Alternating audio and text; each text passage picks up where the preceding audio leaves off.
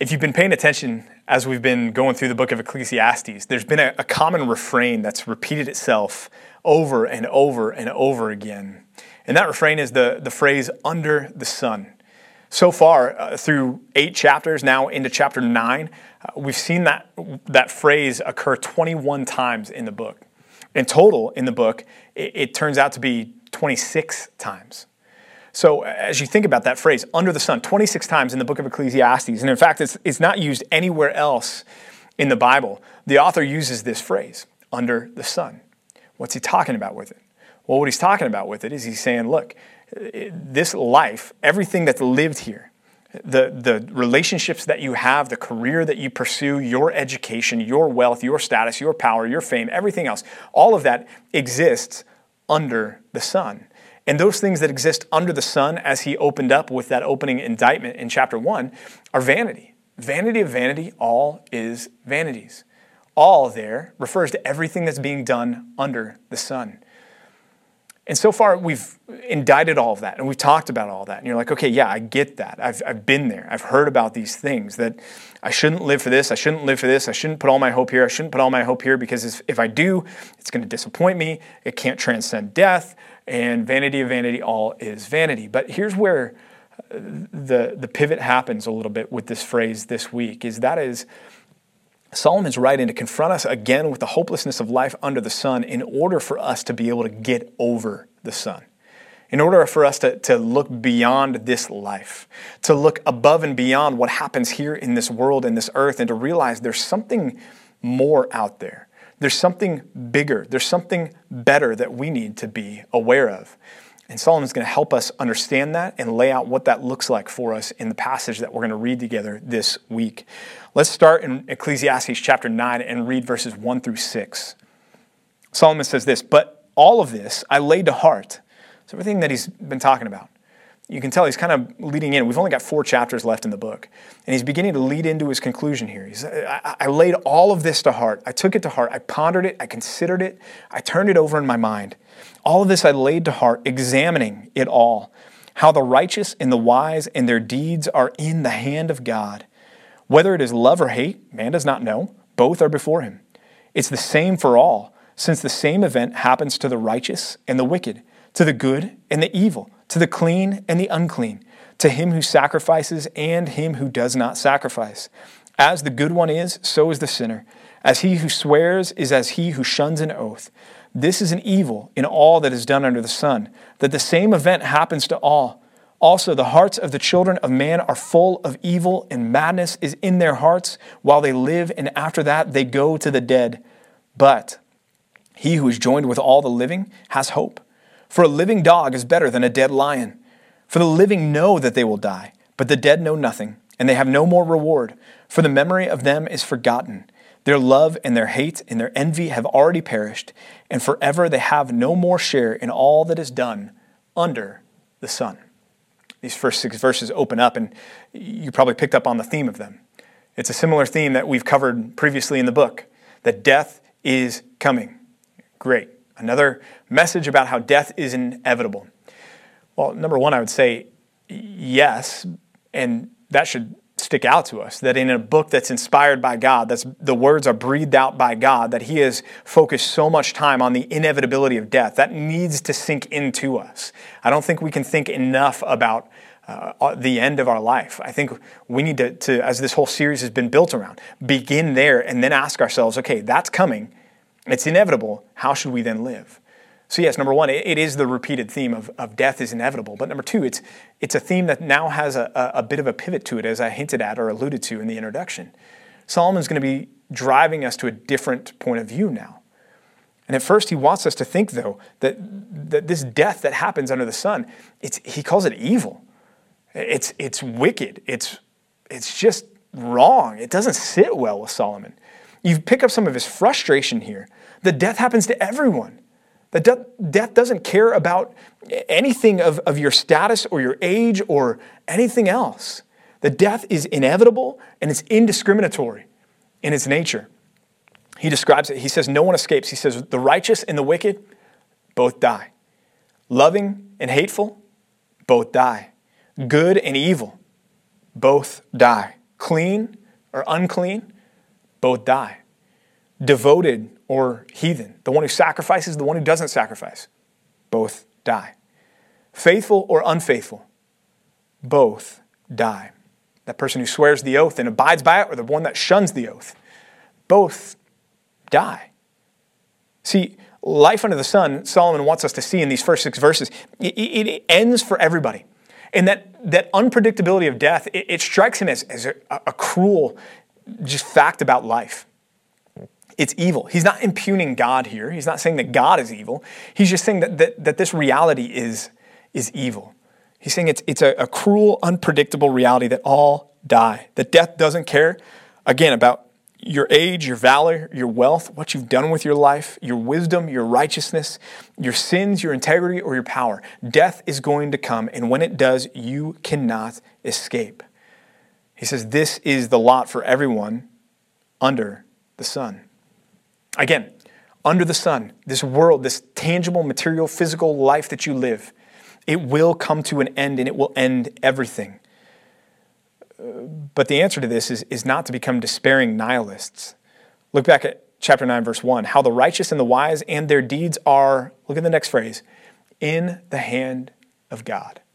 In the hand of God. See, the fact that God is there and that he has all of this in his hands prevents us from just despairing and becoming depressed nihilists about our existence.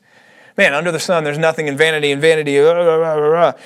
See, there's a place and a point of view and a perspective that we can embrace as believers in Jesus Christ, as Christians, that says, no, God exists. There's something more than what's under the sun that drives us to get over the sun and that leads us to now live the life that we live here and now with our hands around it just loosely, willing to let go because we know that there's something better that transcends this, right? Our first point together this week is this: get over what's under the sun.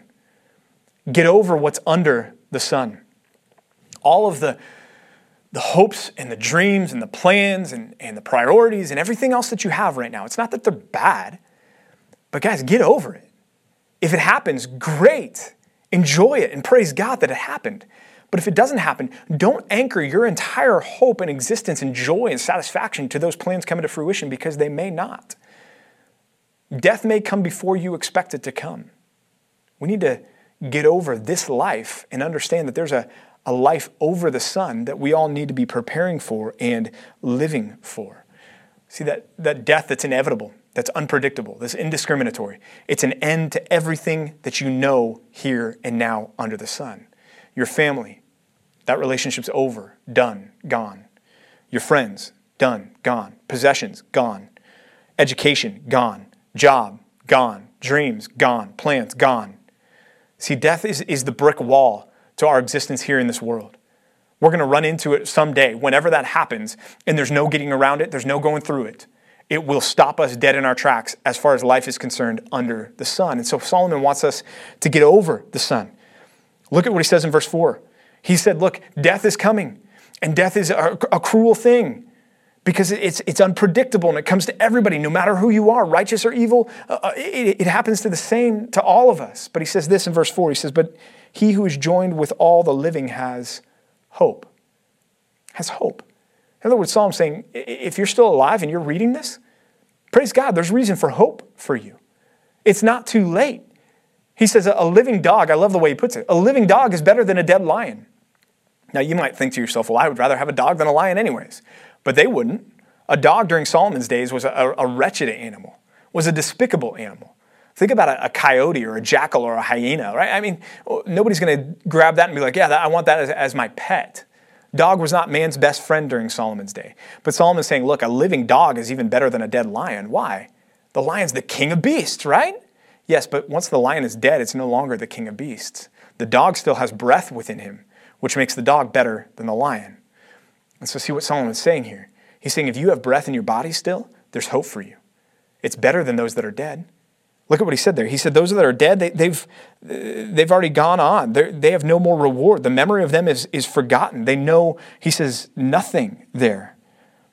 Their love, their hate, their envy, they've already perished. They're gone. All the things that they've done, it's gone. It's over. They can't do anything to compensate or to gain reward from that now. And forever they have no more share in all that is done under the sun.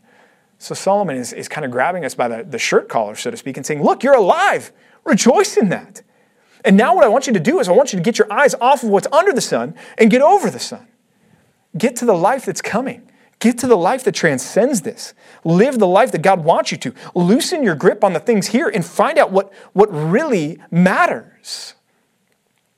Y'all, Jesus is better. He just is. He's better than anything under the sun. So much better. He's better than this world. He's better than you living your perfect life and every single one of your dreams coming true. Y'all, Jesus is better than that. Jesus is better than a life cut short. A life cut short by cancer or by disease or by murder or by a car accident. Jesus is better than that life. Jesus is better than just the life mired in depression and disappointment. He's better than despair. He's better than nihilism. He's better than all of those things. Y'all, Jesus is better than the average life in the middle class income bracket, in the track home with the white picket fence and the dog and 3.5 kids. Jesus is better than that. Y'all, don't be satisfied for what's under the sun. Don't be broken and crushed by what's under the sun, because with both of those, Jesus is better. Get your eyes on Christ. Get your eyes on what's over the sun. Get your eyes on what's better than the life that's here and the life that's now. Don't settle for what's under the sun. Solomon's arguing that, and he has been arguing that throughout this whole book. And he's coming back to death because death is the ultimate arbiter there. It's the ultimate judge. It's the ultimate reality check because death ends life under the sun. And he's saying, but you know what? You're still alive right now if you're reading this, if you're hearing this, if you're watching this. And so Solomon's saying for you, there's hope. Hope for what? To live for the things under the sun? No, because that flies in the face of everything he's been talking about. No, hope to get over the sun. Hope to live for what really matters. Death can be the perspective shift that we all need, and Solomon's putting it out there for us. It can be that reminder that there's something so much better than anything this world has to offer us.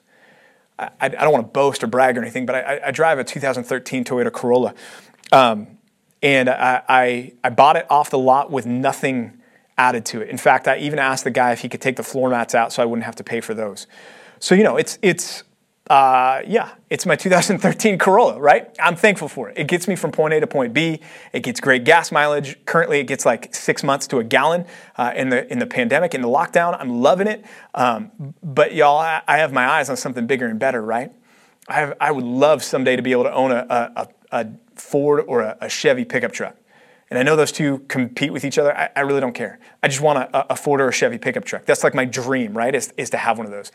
So imagine if I'm out driving around in my Corolla and I pull up to a stoplight in the shady area of Aliso Viejo and I get carjacked, right? And somebody pulls me out of my car and they jump in my Corolla and they speed off and they drive off in my Corolla and I'm left there going, oh man, I just lost that. I can't believe I lost that. Man, I loved that car so much.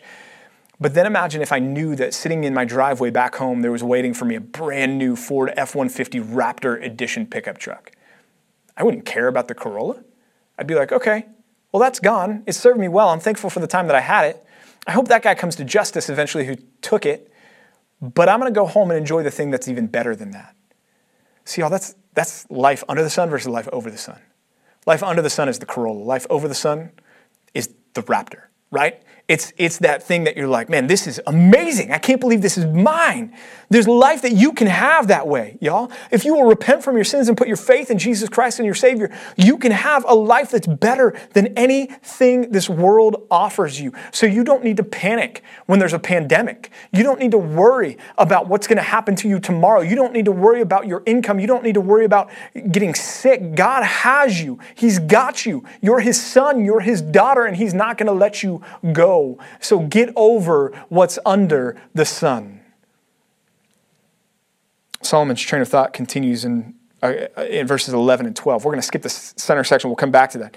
But jump down to verse 11 because he's continuing on this theme.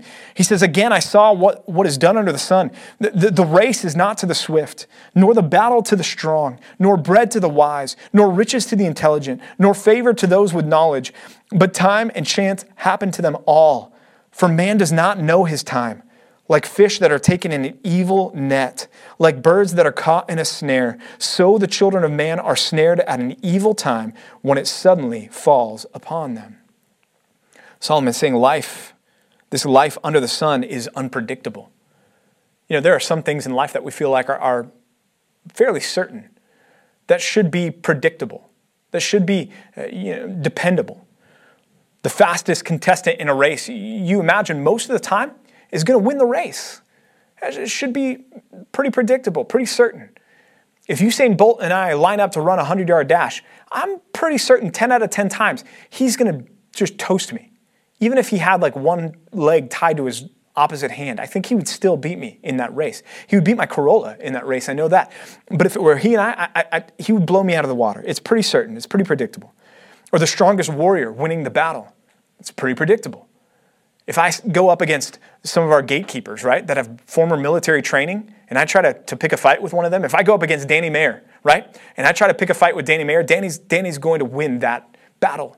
He's stronger, he's more equipped, he's a better trained warrior, and my greatest defense is running from that.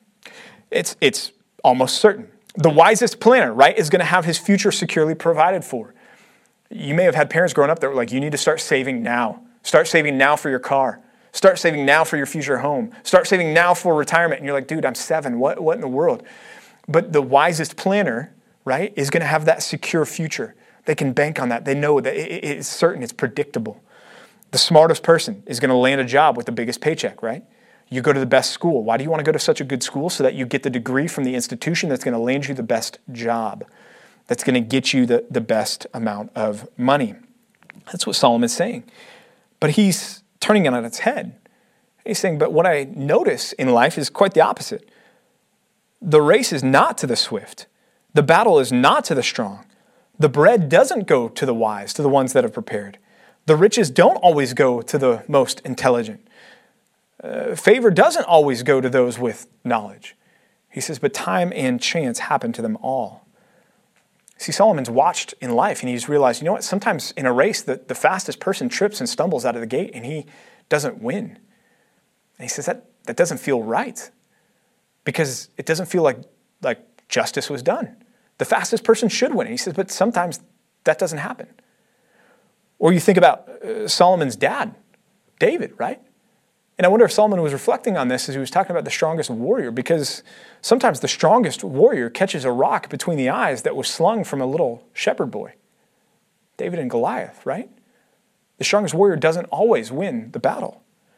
Or sometimes the planner, the person who's saved up and invested wisely throughout his whole life runs into a global pandemic like coronavirus that tanks the stock markets, and all of a sudden he's no more better prepared than the person that squandered everything that he has. Or sometimes having the best education doesn't always land you the best job because you go in and you just have a bad interview. Or somebody who isn't as smart as you went in, but they had a great personality and they connected well with the boss and they get the job. See, Solomon's arguing here is that life and every day that it brings is unpredictable. He says time and chance happen to them all. That word chance is actually the word happenings. Time and happenings happen to everybody. Life happens. And then he returns to the suddenness of death once more at the end there. Man does not know his time, like fish taken in an evil net, and like birds that are caught in a snare. So the children of man are snared at an evil time when it suddenly falls upon them. Again, he's talking about death there. Because death is the ultimate example of life happening.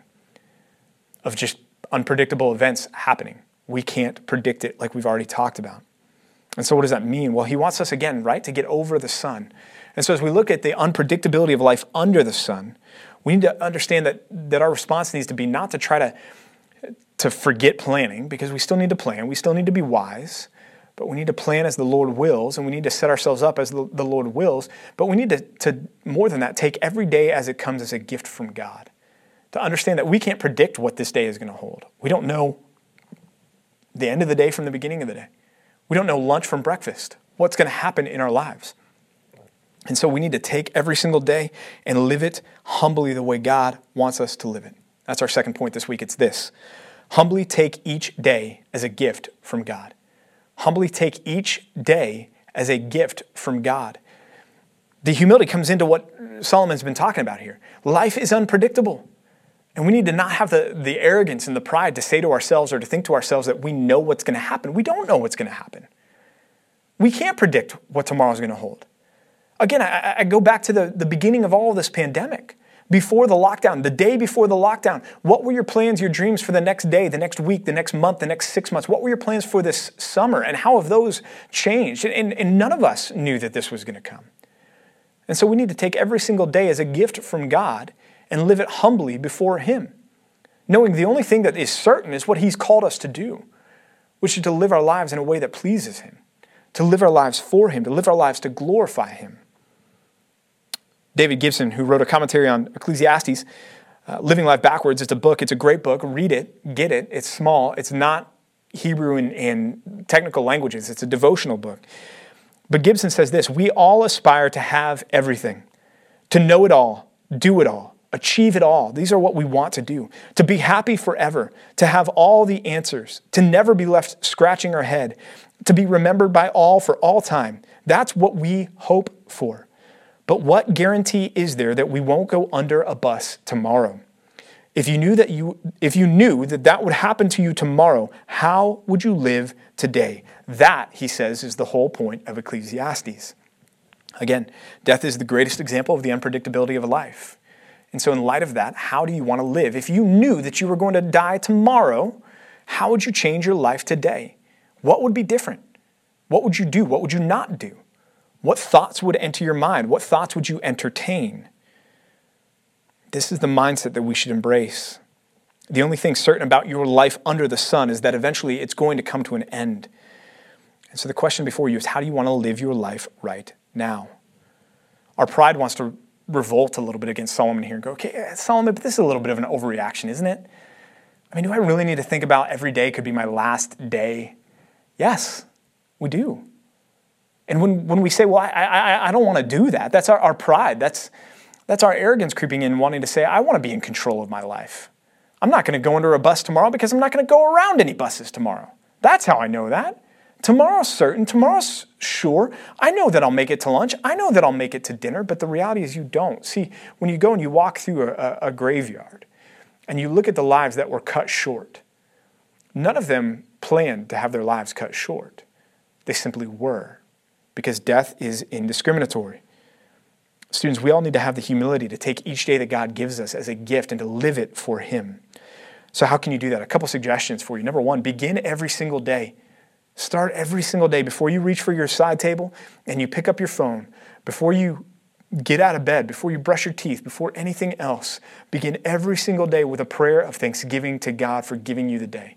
It doesn't have to be long, it can be simple. God's not put off by your morning breath, so don't worry about it.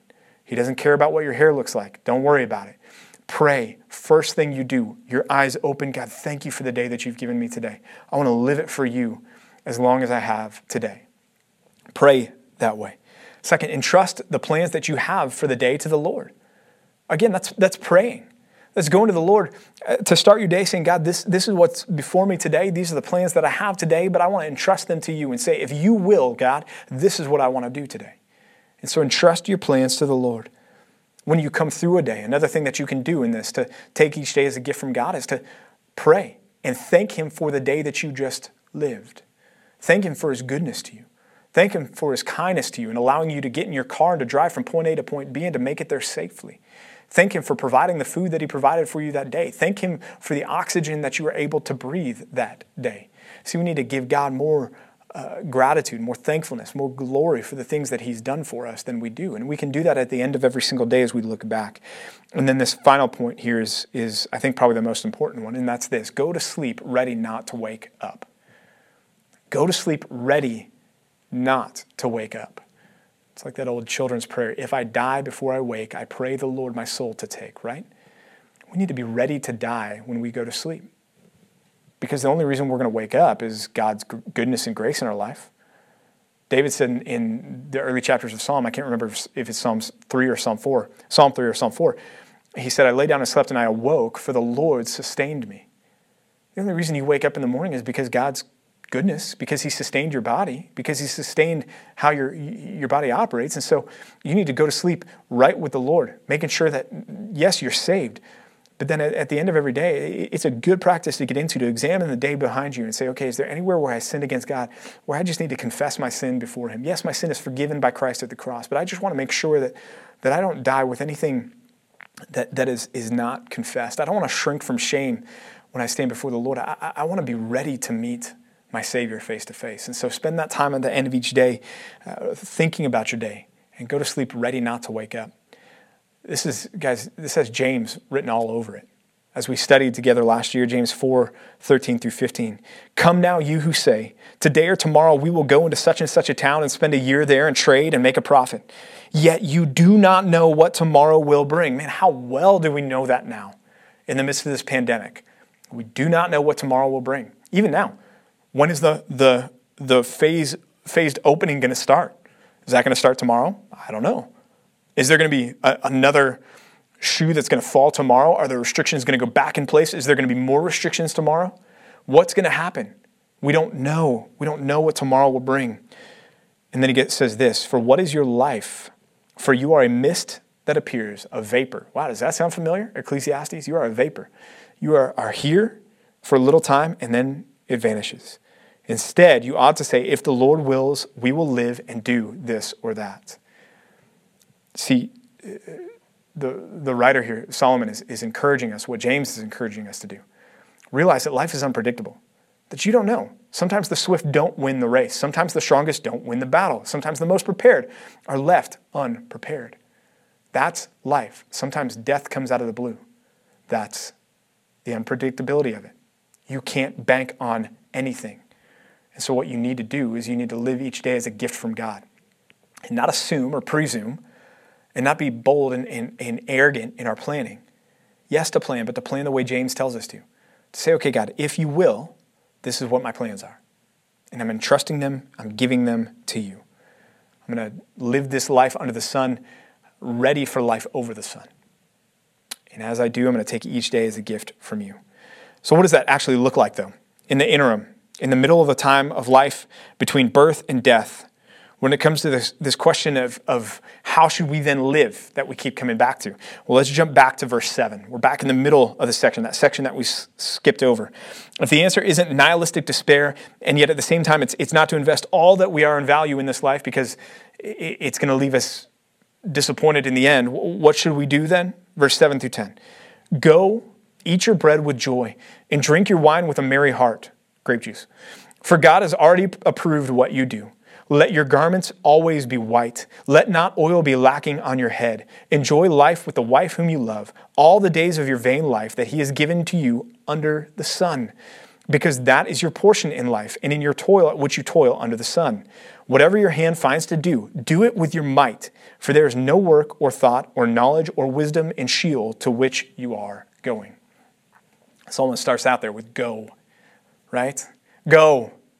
He doesn't say, stay there, sit on a mound of ashes and sackcloth and heap dust on your head and say, woe is me, and the life is horrible, and don't become a nihilistic philosopher, is what Solomon is saying here. Don't become stoic, don't become passive, don't just retreat. He says, go and get about living your life, is what he's saying. Go, eat your bread with joy, drink your wine with a merry heart, for God has already approved what you do. Go and get busy living. Solomon's already addressed this for us back in Ecclesiastes chapter 2, verses 24 through 26. Ecclesiastes 2, 24 through 26. There's nothing better, he says, for a person than that he should eat and drink and find enjoyment in his work, in his toil, in his labors. Why? This also I saw is from the hand of God. For apart from him, who can eat or who can have enjoyment? For to the one who pleases him, God has given wisdom and knowledge and joy. See, the answer is not to despair of life. The answer is not to look at everything that might make you happy sideways and suspecting. No, the answer is to enjoy the life that God has given you to enjoy. To do so, taking every single day as a gift from God. And as you live that day, as you live it moment by moment in trust and faith and confidence in him, feel free to enjoy the things that he's given you. Man, pick up a hamburger and eat that hamburger and enjoy the taste of it for the glory of God, right? Grab a milkshake and drink that for the glory of God. Watch a baseball game and enjoy that if that's your shtick, like it is mine, and enjoy that for the glory of God. These are okay things to do. You don't have to be, again, this this stoic, this ascetic, this monk that retreats and just lives in a cave with nothing but a candle and a Bible and says, well, this is my life. No, that's not what he's driving at here. God wants you to enjoy the life that you have. He wants you to live the life that you have. But he says, as he goes on back in our passage again, he says, but let your garments be white always. Let not oil be lacking on your head. Enjoy life with the wife whom you love all the days of your vain life that he has given you under the sun, because that's your portion in life and in your toil at which you toil under the sun. When he says, let your garments be white, he's talking about our purity there. He's talking about, yes, this is the life that you should live. Feel free to enjoy life. Get busy living, but live life in a way that pleases the Lord, in a way that's going to keep you unstained from the sinfulness in the world. He says, if you're married, enjoy the life that God has given you. That's a blessing. That's a good thing in life. It's another example. He's talked about food and drink, and now he holds out marriage as something that's enjoyable and that's good. It's not as though you're supposed to get married and go, well, this is supposed to be sanctifying for me, so I guess I'm in this for another 50 years, and if the Lord wills, and ball and chain and everything else like that. No. Solomon's going, enjoy marriage. Enjoy it. It's a good thing to be pleased with your wife, to enjoy your wife, to have a good, strong, happy marriage. Have a family. Enjoy your family. There's nothing wrong with that. Work hard. Enjoy your work because God has given you that task, he says, under the sun. The problem is when we make that everything. When we make that under the sun, everything. Instead, we need to understand it's not everything. But while I'm here under the sun, I'm going to do everything I can to live this life to the fullest, to enjoy it to the fullest in a way that pleases and honors God. That's our final point this week is this. Live with all your might while you do live. Live with all your might while you do live. With everything in you. With all you are. I love what Solomon says there. He says, whatever your hand finds to do, do it with all your might. Do it with your might, for there's no work, thought, knowledge, or wisdom in Sheol to which you are going. Students, that's your task. Your task is to find something that you enjoy doing and to do it with every fiber of your being, as long as it's something that pleases God. As long as it's something that's not sinful, that's not wrong, that's not evil. If it's something that's good, if you've got a job that's a good job, awesome. Do it with all your might in a way that pleases God. If you play a sport and you enjoy that, praise God. Do it with all your might in a way that pleases God. If you enjoy cooking, awesome. Do it with all your might in a way that pleases God. Enjoy the food you cook with all your might in a way that pleases God. God doesn't want you as some half-hearted being just walking around this world kind of going, okay, well, Ecclesiastes, we studied it, and now look at me. I'm just here to float around until I get over the sun, and here I am. No, that's not it at all.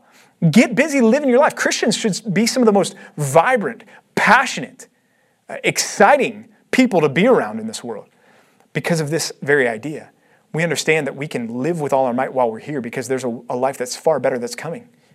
And so while we're here, we're going to wait for that. We're going to take every day as a gift from God, and we're going to live with every fiber of our being and enjoy the gifts that he gives us here and now. I mean, think about it. If God wanted us to be just passionless, why would he create the things that he created? Why would he have created the oceans with the roaring waves and the sparkling waters? Why would he do that? If he didn't want us to enjoy that and to be in awe of him and to say, wow, God, praise you. God, you are amazing to have been able to create that. Why did God create the sheer walls of Zion that we saw if you were with us at our retreat? Why did God create any of that if he didn't want us to look at it and be in awe of him and wonder and enjoy that? Why did he create the sun to display such brilliant colors in the sky when it sets and when it rises? If he didn't want us to be able to enjoy that? Why did he create the stars in the night sky and spread them out like a blanket? If he didn't want us to look up and to be in awe and in wonder of the stars and to praise him and to worship him for that? Why did God create us with the capacity to love? To feel those butterflies in our stomach when we're around somebody that we like, that we have a crush on? Why did God create us with that capacity if he didn't want us to enjoy that? Why did God create us with the capacity to have relationships with people, to have friendships with people, if he didn't want us to enjoy that?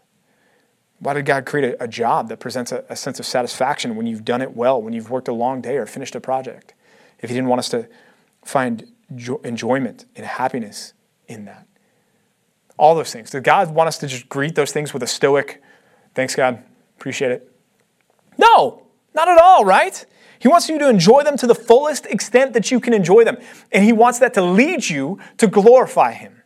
He doesn't want that to lead you to just be satisfied in the thing, satisfied in the gifts, satisfied in the job, satisfied in the beauty, satisfied in the relationship. No, he wants the thing, the beauty, the relationship, the thing that he created, to then direct your gaze and your thought to him.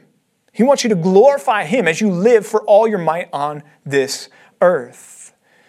And that's the way that we handle this life, where we live under the sun for what's over the sun, is by doing those things. Getting over the sun isn't some version of Hinduism and Buddhism where we try to leave everything in this world behind, including all feeling and joy and knowledge. It's not that at all. It's that we live this life for the Lord. We live with all of our might, and we enjoy the things that he gives us to enjoy. And we understand that this life is unpredictable, that tomorrow's not guaranteed for me. So while I have today, better is a living dog than a dead lion. I'm going to live today with all my might for the glory of God. And if tomorrow I'm gone, so be it. I know where I'm going. I'm going over the sun to be with him. And there's nothing greater than that. This is the key, y'all, to living a life that's not summed up by the phrase, vanity of vanities, all is vanity. So you see where Solomon's pivoted now. Yes, this has been a lot about death in this chapter again, but it's now directing us to, okay, how do we respond? Now we're answering that question, how should we then live? And Solomon's doing that for us by encouraging us to live for what's over the sun. This chapter is hopeful for me. It's encouraging for me. It's challenging for me. That now as I go home, I want to love my family well. I want to play with my kids. I want to enjoy my Corolla, right, for the glory of God because he's given it to me. You know, I want to do these things for his glory. I want to work hard for his glory. I want to work hard, and I want to take every single day as a gift from him. Knowing it's not guaranteed for me. But I want to be able to do that with the great confidence in knowing that I'm living for what's over the sun, and that is guaranteed. Let's pray. Father, we thank you for this truth. We thank you for this text. We thank you for this passage. We thank you, God, that what is under the sun is not all there is, but that there's life over the sun with you. And that's the life that you have secured for us through Christ. That you have sent Jesus to be our Savior, that he has died on the cross to forgive our sins, that he has risen from the dead, and that we too will one day rise to be with him in glory as well. Lord, we long for that day. We look for that day, and we pray, Lord, come quickly and usher that day in our lives. But in the meantime, Lord, may we be found faithful to you, to take each day as you give it to us, as a gift from you, and to live that day with all our might while we do live here under the sun, waiting for the return of Christ. We pray all this in Jesus' name. Amen.